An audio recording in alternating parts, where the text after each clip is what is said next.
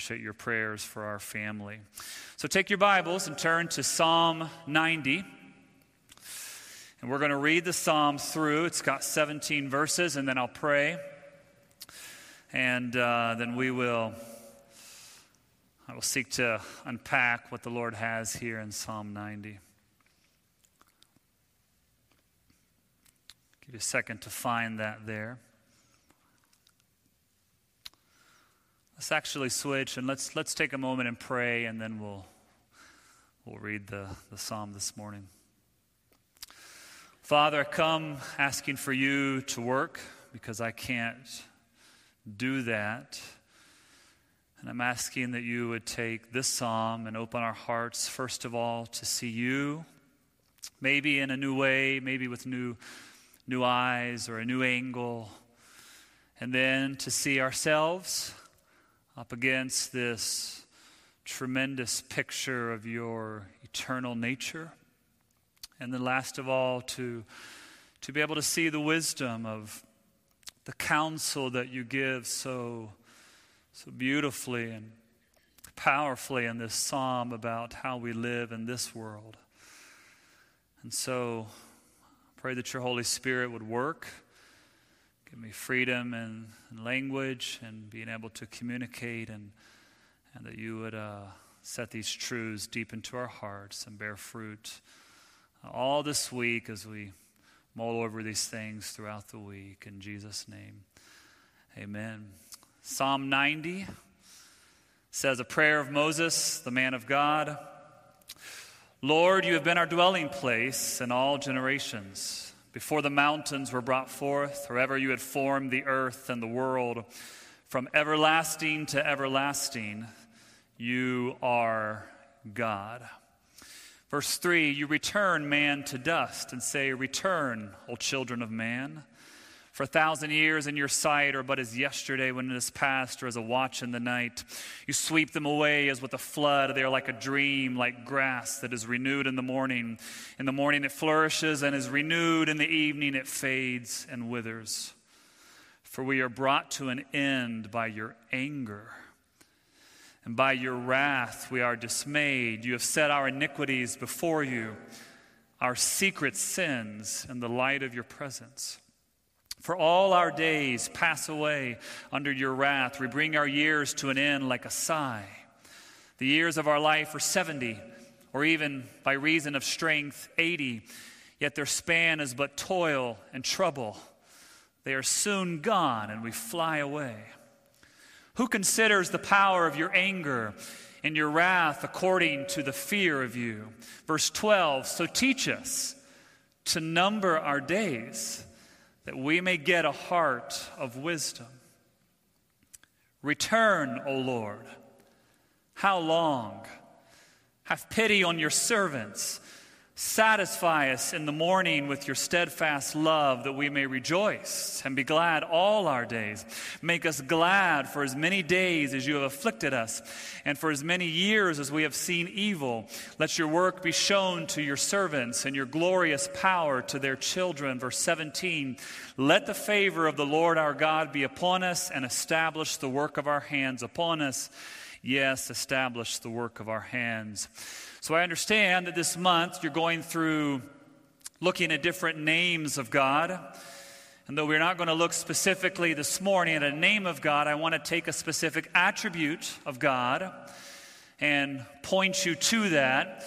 Try to see what that is, and then how the psalm interacts with that. Looking at that attribute of God, how we stack up next to it, and then how we ought to respond to that. So I hope that by the end of today, and really by the end of this month, as you take maybe a fresh look at God and his attributes, his names, his titles, that you would come to trust him more, because that should be the end. In other words, you should get to the end of the month with a deeper confidence, a deeper trust in God. So what is the attribute of God on display in this psalm?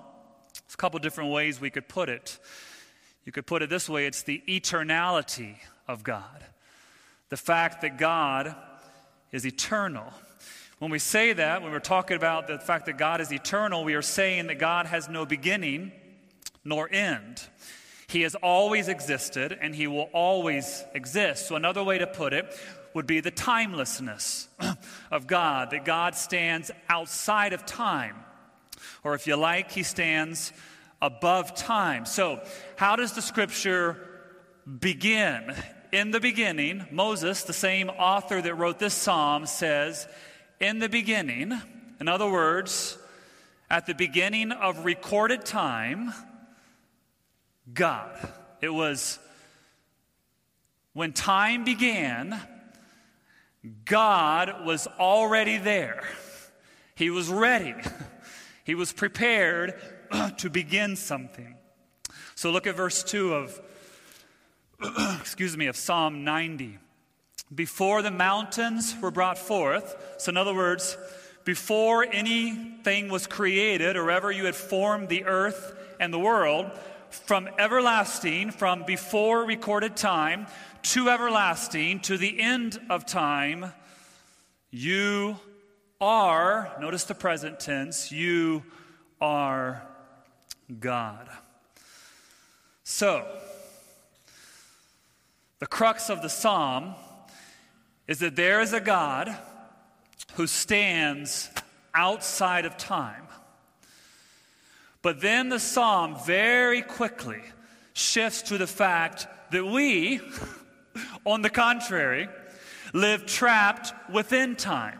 So see it for a second with me. First, God outside of time. Verse 2, from everlasting to everlasting, you are God. That's God standing outside of time, looking in. Look at verse 4. For 1,000 years in your sight are but as yesterday when it is past, or as a watch in the night. That's God standing outside of time. 1,000 years go by. It's like a couple of hours in the night for God. There's no way for us to fathom that outside of understanding that that is God standing outside of time, looking in. Now, look at all the references now to numbers and days and things related to counting time. Verses 9 and 10. For all our days, so God's looking in, 1,000 years like a watch in the night, but what about our days? Our days pass away under your wrath. We bring our years to an end like a sigh. The years of our life are 70, or even by reason of strength, 80. Maybe today with medical advances you get 90 or 100. Yet their span is but toil and trouble. They are soon gone, and we fly away. It's this marked contrast. God standing outside of time, and us, we are trapped in time. We get 70, we get 80, maybe 90, toil and trouble, and then it's done. Look at verse 15. Make us glad for as many days. He can't stop thinking about days and time and numbers. It's make us glad for as many days as you have afflicted us, and for as many years as we have seen evil. Now look at verse 12.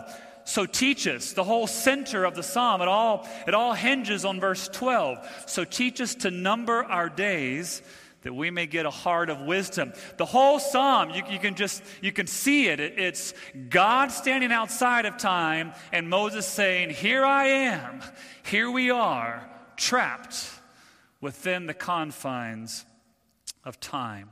What does that mean for us? Well, we never seem to have enough time, do we?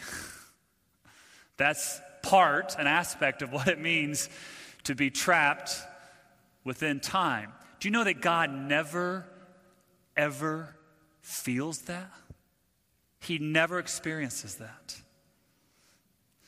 As life goes on, we feel like we haven't done anything that has real, permanent value. Don't you feel that? When you're young, you don't really feel that because it's all ahead of you. You haven't done anything. If you're in your 20s, you haven't done anything yet, trust me. And so as life goes on, It's all vision, it's all future, it's all dreams. And as you go on, what sets in, sadly, not to discourage you about, say, the next 50 years of your life, but what sets in is the sense that, am I doing anything that has permanent value? Everything that God does has eternal value, and it produces eternally significant results. But we, on the other hand, we don't feel that. And it's not the way it comes out in our experience. Look at verse 17. This is the way the psalm ends, and look at what Moses is saying. Let the favor of the Lord our God be upon us, and establish the work of our hands upon us. Yes, establish the work of our hands. He doesn't say the work of your hands. He actually says the work of our hands. What is he expressing? He's saying, God, you're eternal, and we are not. But we have this deep longing for permanence. We long for the work of our hands to be established. By the way, that word established, the Hebrew word behind it, is the word used to describe the keeping of a building or of a dynasty unshaken. Think of a dynasty in the ancient times of empires. And it was hereditary. And it was king passed it to his son and so forth. And you wanted a dynasty that was unshaken, that was established. Or they built these magnificent buildings and they were established. And that's the Hebrew word they would have used. And that's the word Moses uses when he talks about, oh God, establish the work of our hands. Give us something permanent here. There's no question that's what Moses is expressing as he ends the psalm. It's a longing for permanence. So you have the God who is eternal. We who live within the confines of time, longing for permanence, and yet feeling like there's never enough time and we always come up short. So what does Moses do in the psalm? And it is amazing. He actually shows us the secret to living contentedly within the confines and the constraints of time. You say, really? He does that? Let me show you. 3 things to guide us today. 1, the God who stands outside of time. So we're going to begin with God, just like Moses does. 2, I want you to see us, we who live within time. And then we'll finish with God's wisdom for all of time. So let's begin with the God who stands outside of time. Just a quick review, verse 2 and verse 4. From everlasting to everlasting, it's, again, God standing outside of time. Verse 4, 1,000 years in your sight, but as yesterday like a watch in the night. God is not under the normal constraints of time, so he's never in a hurry. He never lacks time to accomplish his purposes. This is interesting. He never has too much time. Have you noticed? You either have not enough time or you have too much time. Not enough to accomplish what you want to accomplish, or suddenly you have too much time and time's passing too slowly to keep your interest. And so we live constantly with that conflict, and God never feels that because he stands outside of time. It's the timelessness of God. That's what the eternality of God expresses. But there's one other aspect to this before we move from God to us that I want you to see. Look at verse 1. Lord, you have been our dwelling place in all generations. So the last phrase, in all generations, that's a reference to the timelessness of God, generation after generation after generation. And what Moses is affirming is that within that context of the timelessness of God, he says, you have been our dwelling place. So what is that? It is that the eternally existent God chose to step into time so that he could dwell with us, with humanity. This was his intention from the beginning. Do you understand that God existed before time, before creation, in Trinitarian form? He existed as one God in three persons. There was the Father. He was there in his existence before time, but not alone, because there was the Son who was begotten of the Father, and the Father pouring his love out on the Son responding in love in obedient love to the Father, and somehow in ways that we can't fathom, the Spirit moving, like in creation he was moving above the waters, and he was moving within that realm of love, and that love in the Trinity overflowed, and that's why God created. How do you answer the question, why did God choose to create anything in the first place? And the only thing that makes sense to me from my study of Scripture is that God's love experienced before time in the Trinity overflowed, and God wanted to share it with those creatures that he would make in his image. And so God chose to dwell with us. And it worked beautifully until Genesis 3. And then Adam and Eve fell into sin, and immediately a barrier came up. And there was this great chasm now between God and those he had made in his image. And so, all through the story of the Bible, one way to understand the story of the Bible is to see that God is in the process. He is taking specific actions to restore the fact that he wants to dwell with humanity. He wants to, so what was the tabernacle all about? It was about God who is holy saying, I can't dwell with you because you're too sinful. And so I'm going to set up a system. It's called the tabernacle, and there's going to be priests, and they're going to have all these rituals, and it's about creating a way for mankind to have some kind of access to God, though it would be very limited and very, very step by step and very specific within the rituals. It was God saying, I want to dwell with you, but it's not going to work. You can't just waltz into my presence as sinners.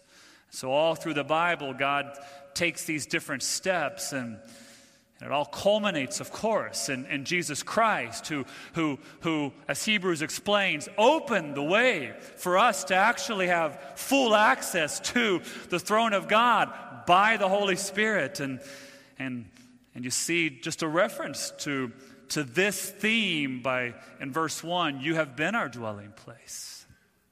And so God, who stands outside of time, is not looking down, wanting to keep that distance.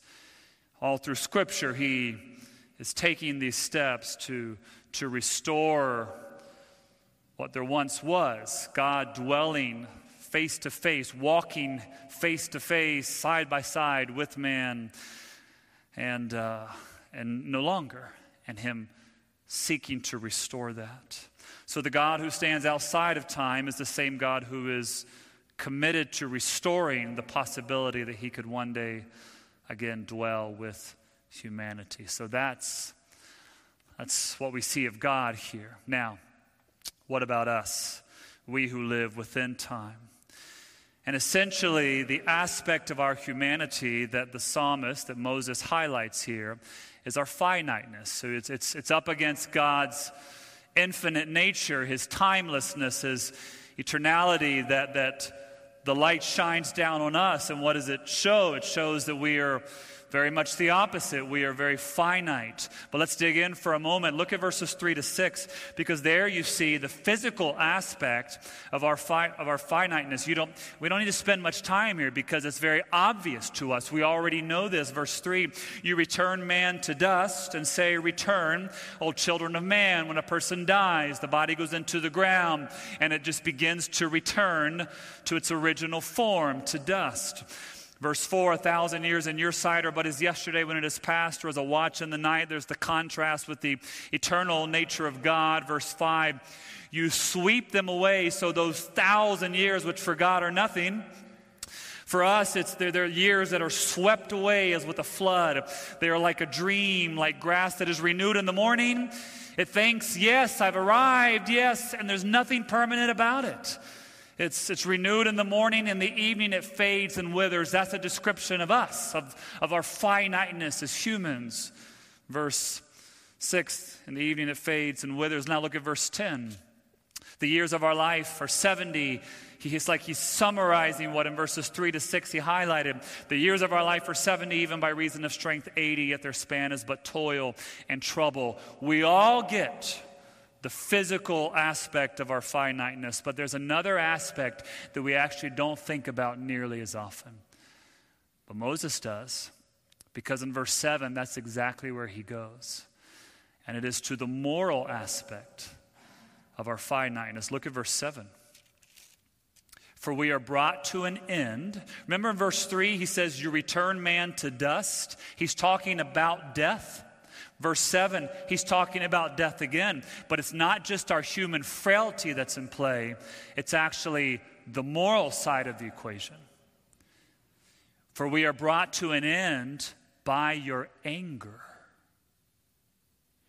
See, most people, for example, I've never been to a funeral where the pastor used this verse to talk about that person's death, to say, we are brought to an end by your anger, and therefore, that wouldn't go over too well in a funeral, would it?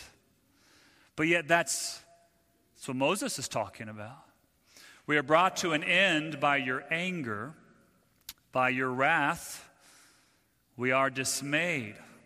You have set our iniquities before you, our secret sins in the light of your presence. Look at verse 9. For all our days pass away under your wrath. We bring our years to an end like a sigh. Why the sigh? Because even though as Christians there is the new life and the new heart within us, we want to do right. And yet, like Paul, we constantly find ourselves doing the things we didn't really want to do. In the new nature, we don't want to do these things, and yet the flesh is very active, and we find ourselves doing them. And our years are brought to an end like a sigh. For just a moment, think, when was the last time that you did something or said something, or if you're really spiritually minded, let's add you thought something that later on, or maybe immediately or after a few minutes or the next day, you thought, why did I do that? Or why did I say that? Has that happened in the last few hours? Probably. Maybe. If we go back to the last few days, almost certainly, if we say in the last month, I think we're probably all, that is life. There is a moral aspect to our finiteness that is so difficult.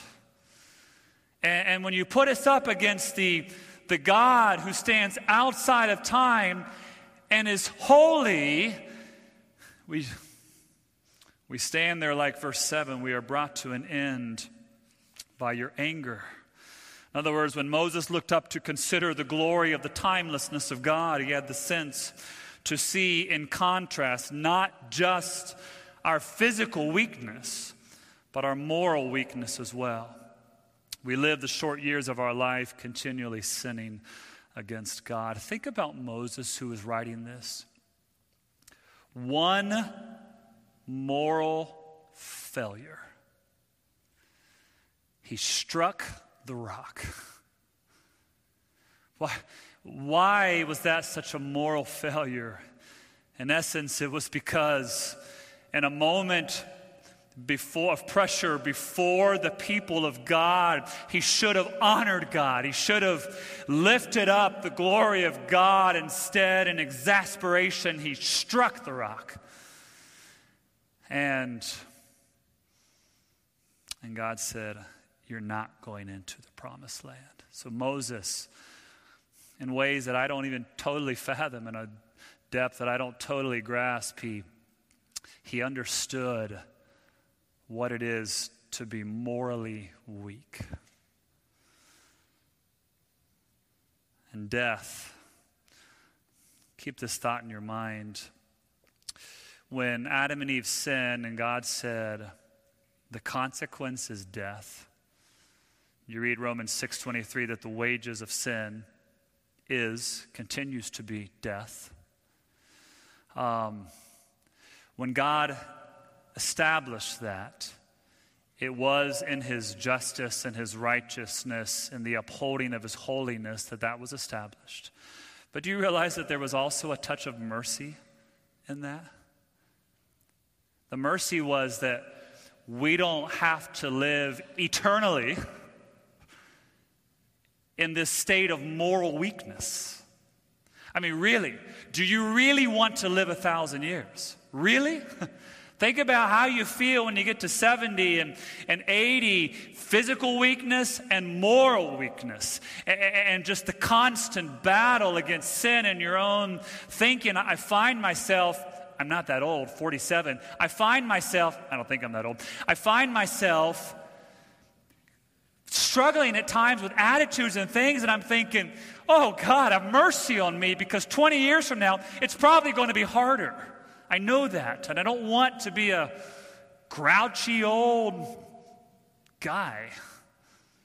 But that's hard not to be, isn't it? Because of the moral and physical weakness altogether. You want to live 1,000 years? I don't want to live 1,000 years.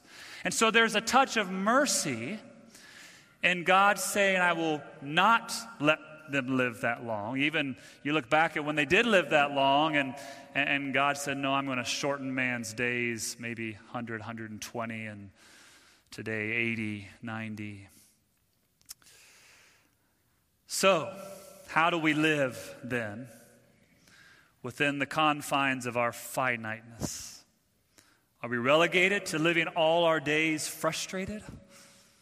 Is it inevitable that we get to the end of our days with a sense that our lives have been in vain? That there's no real permanence to our lives or our story? And the psalmist has an answer. It may surprise you, but it is God's answer. It is that wonderful secret in the psalm. I want you to see it. So let's look at, lastly here, God's wisdom for all of time. Look at verse 12. That's the hinge, and it's the key in the psalm. Verse 12. So teach us to number our days, that we may get a heart of wisdom. So teach us to number our days. What is he saying? What is the command? In other words, how do you number your days? First of all, I think you can summarize it. It's a call to embrace your finiteness.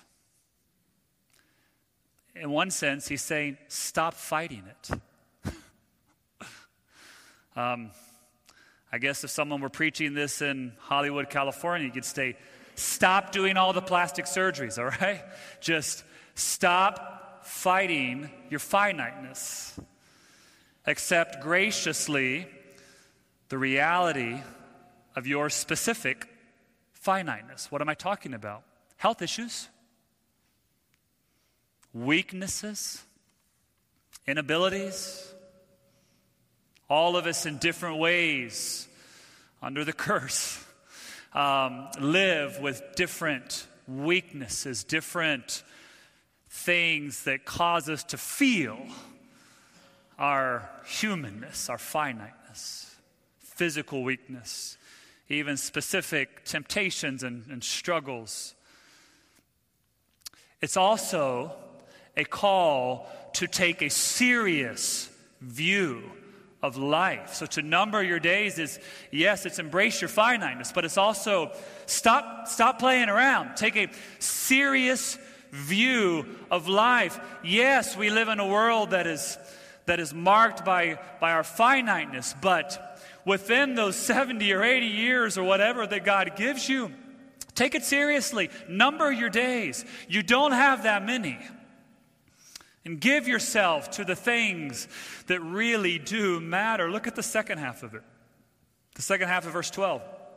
That we may get a heart of wisdom. So what does it look like to trust God's wisdom? Number one, we find our satisfaction in genuine fellowship with God. Look at verse 13, return, O Lord. How long? Have mercy, have pity on your servants. Verse 14, satisfy us in the morning with your steadfast love. In other words, to embrace God's wisdom. Verse 12, to number your days, take that serious view of life and seek God's wisdom on the days that God does give you, is to say, God, I don't want to live frustrated.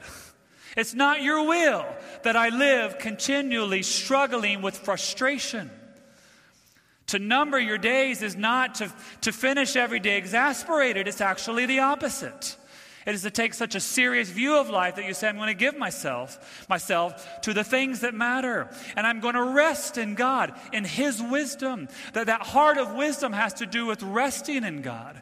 And it is finding your satisfaction in Him. Verse 14, that's where Moses turns. Satisfy us in the morning. Why in the morning? Because yesterday was rough, right? So you sleep.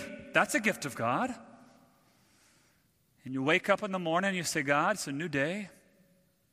I want to be satisfied in you today. Satisfy us in the morning with your steadfast love, that faithful covenant love of God, that we may rejoice and be glad all our days.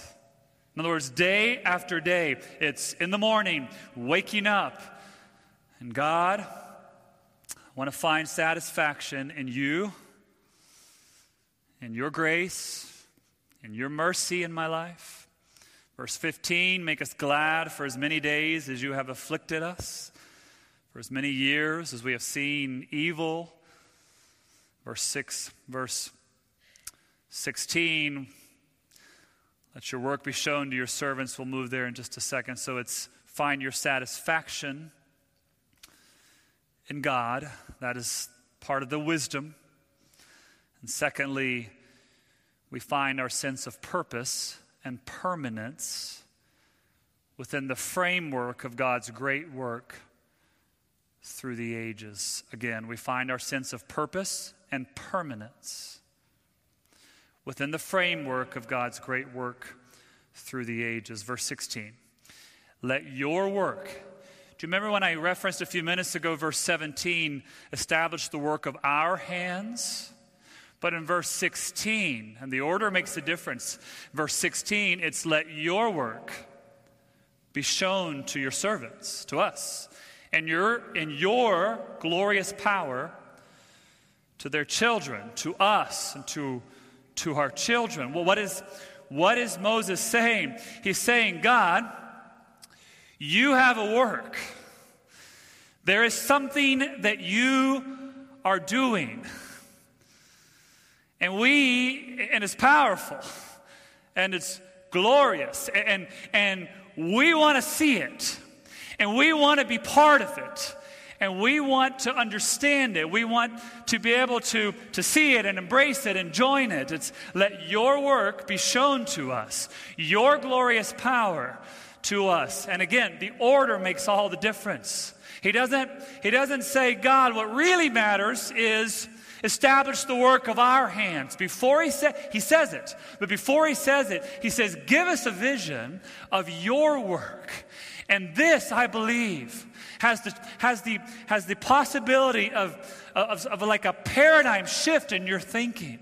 Because what is so natural for us? It is to wake up every morning and instead of saying, satisfy us with you, with the vision of what you want to do, it's, oh, God, help me with this and that problem and this situation. And we're so wrapped up in us and me. And we lose the vision. We don't have the vision of what God's actually doing. So as I was this morning meditating on this before coming here, my mind ran to Ephesians 1, verses 9 and 10, where Paul says, he asks God, says, God, I want you to make known to us the mystery or the secret of your will. He says, making known to us the mystery of his will, according to his purpose. It's Paul saying, God, help us to see what you're doing. And then in verse 10, essentially, he summarizes what God is doing. Ephesians 1, verse 10, which this secret, this plan, which he set forth in Christ as a plan for the fullness of time, to unite all things in him. You say, what is God doing in the world? What has he been doing from everlasting to everlasting? And it is to unite all things in him. Now, to unite, in one sense, it means that God is taking things that are not together, that should be together, things that are not in unity, that should be in unity, and he is going to bring them into unity. Well, what are those things? Verse 10 of Ephesians 1 says there's two categories. There's things in heaven, and there's things in earth. And so, when were all things on earth united in harmony with God? They haven't been that way since before Genesis 3. Genesis 1 and 2. Since Genesis 3, they haven't been. What is God doing? He is in this tremendous, wonderful, glorious plan of redemption. He is bringing those together in Christ through his death and his resurrection, so that one day we will live in a new earth, where all things on earth will be united in unity. But it's not just on earth. He says in heaven. And since when have things not been in unity in heaven? Since Satan fell. And there's the demonic beings who resist God's plan continually, and they have been since they fell. And what is God doing on that sphere, in that sphere?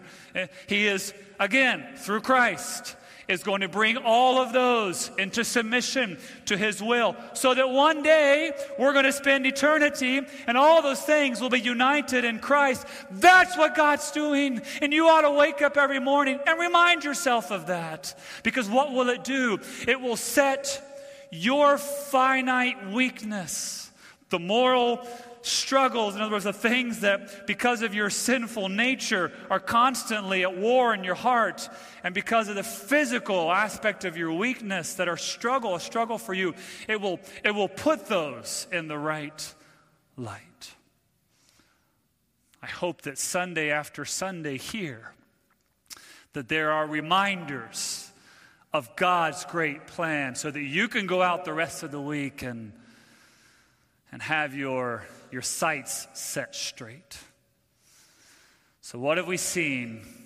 God's timelessness. He stands above time, outside of time, our finiteness within time, and the secret, which is to number our days, to take that serious view, to get our wisdom from God, which is to find our satisfaction in him, and to let his purposes be really what we seek.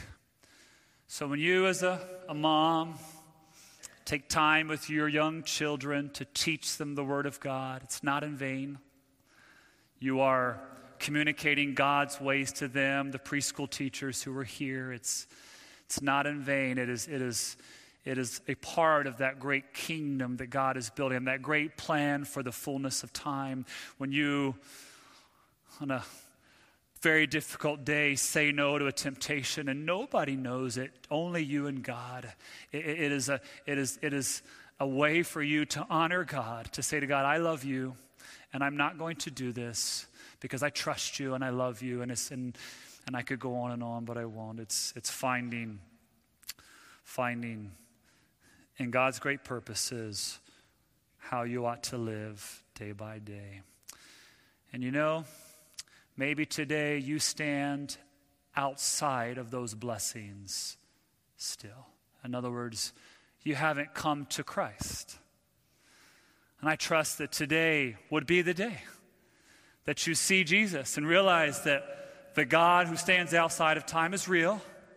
He is the God who created all that we see.